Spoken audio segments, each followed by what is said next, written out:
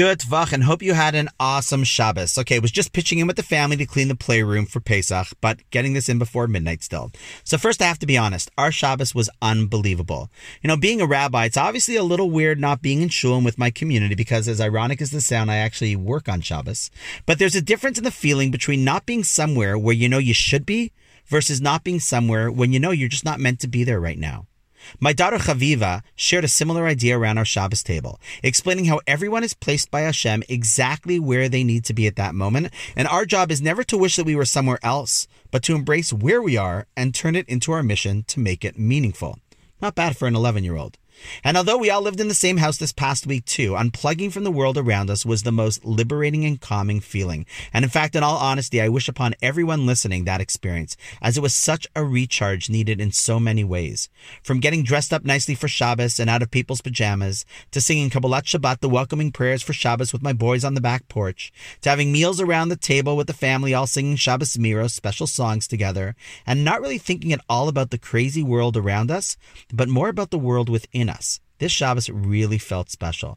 I say this with full sincerity. Shabbos is always a gift for the Jewish people, but never like it was this week. And if anyone wants to entertain the idea of exploring how they can up their personal observance and celebration of Shabbos to tap into this feeling, assuming that we'll all be in the same situation next week, please feel free to reach out, and I'm always happy to discuss personal strategies. But as Abba Eben famously said, more than the Jews have kept Shabbos, it is Shabbos that keeps the Jew. So true. So all of this was actually just my post-Shabbos reflection, not my thought of the day.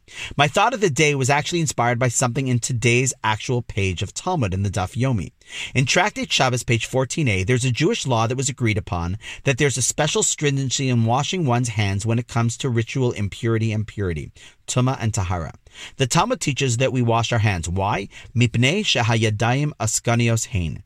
Because our hands are always busy, touching various things, various parts of our bodies, and therefore we should be conscious of what they're doing and where they've been. The discussion about washing one's hands then made me realize that, in fact, it's interesting to note that the very first bracha a Jew recites in the morning is the bracha of Al Netilas Yadayim. After we say the Moda'ani, which we gave insight into in episode 23 about all the gifts that we have that Hashem have given us, we then go and wash our hands and make a bracha. It's amazing to think that we now live in a world where we're told that one of the most important precautions we should take is to watch what our hands are touching and make sure to wash. And for thousands of years, Jews have been washing their hands already first thing in the morning and actually saying a blessing over it. What a crazy coincidence that the page of Talmud that talks about the importance of washing hands out of the 2,711 days pages of Talmud is the one we just read today. But as we said weeks ago, there's no such thing as coincidental moments, just HP moments. You can check out episode 8 to refresh your memory on what that was. But the question is, what is the bracha? Baruch atah Hashem Elokeinu melech haolam, asher kidishanu b'mitzvosav v'tzivanu al netilas yadayim. Now, every word in a blessing is like a note in a song, and thus every single word has a purpose. And one day we'll explore the first part of every blessing. But today I just want to focus on the al netilat yadayim ending.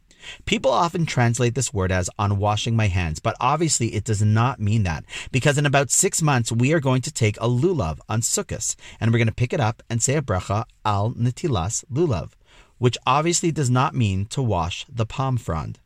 So what does netilat yadayim mean? And why do we say it as our first blessing each morning as we wash our hands? The word netilah is Aramaic for lift up. So then the question is, why when washing our hands do we bless God on our lifting of our hands? And how do we bless God through lifting our hands? So halachically, there is a requirement actually when saying this blessing after washing to literally lift your hands up while reciting the bracha. But Rav Hirsch explains the following, that before the Kohanim served God and would do their holy work in the temple, they needed to wash their hands because they had to elevate the holiness of their body to engage in the holiness of the actions of their service.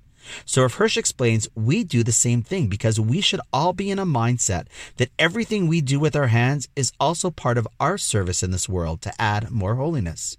Our hands, more than any other part of our body, will dictate what we contribute to this world. Through washing our hands, we are saying that we are charged to use our hands all day for holiness, whether at work, with the family, in the supermarket. Everything I do could and should be part of my service of Hashem. So we wash our hands to change our headspace. I'm not starting my day with a sense of how can these hands serve me, but rather I am elevating my hand, my purpose in each and every day from the start to elevate the ambitions of my life and then use my hands to achieve that. I would urge you to take a few minutes to think about the ways you could use the gift of your hands and in what ways you might be able to envision being different and more holy if you use them with this perspective in mind. It literally is transformative every single morning. Netilah does not mean to simply wash our hands, but to elevate our hands. And thus the first blessing we recite and say every single morning is one that reorients us to a day of purpose.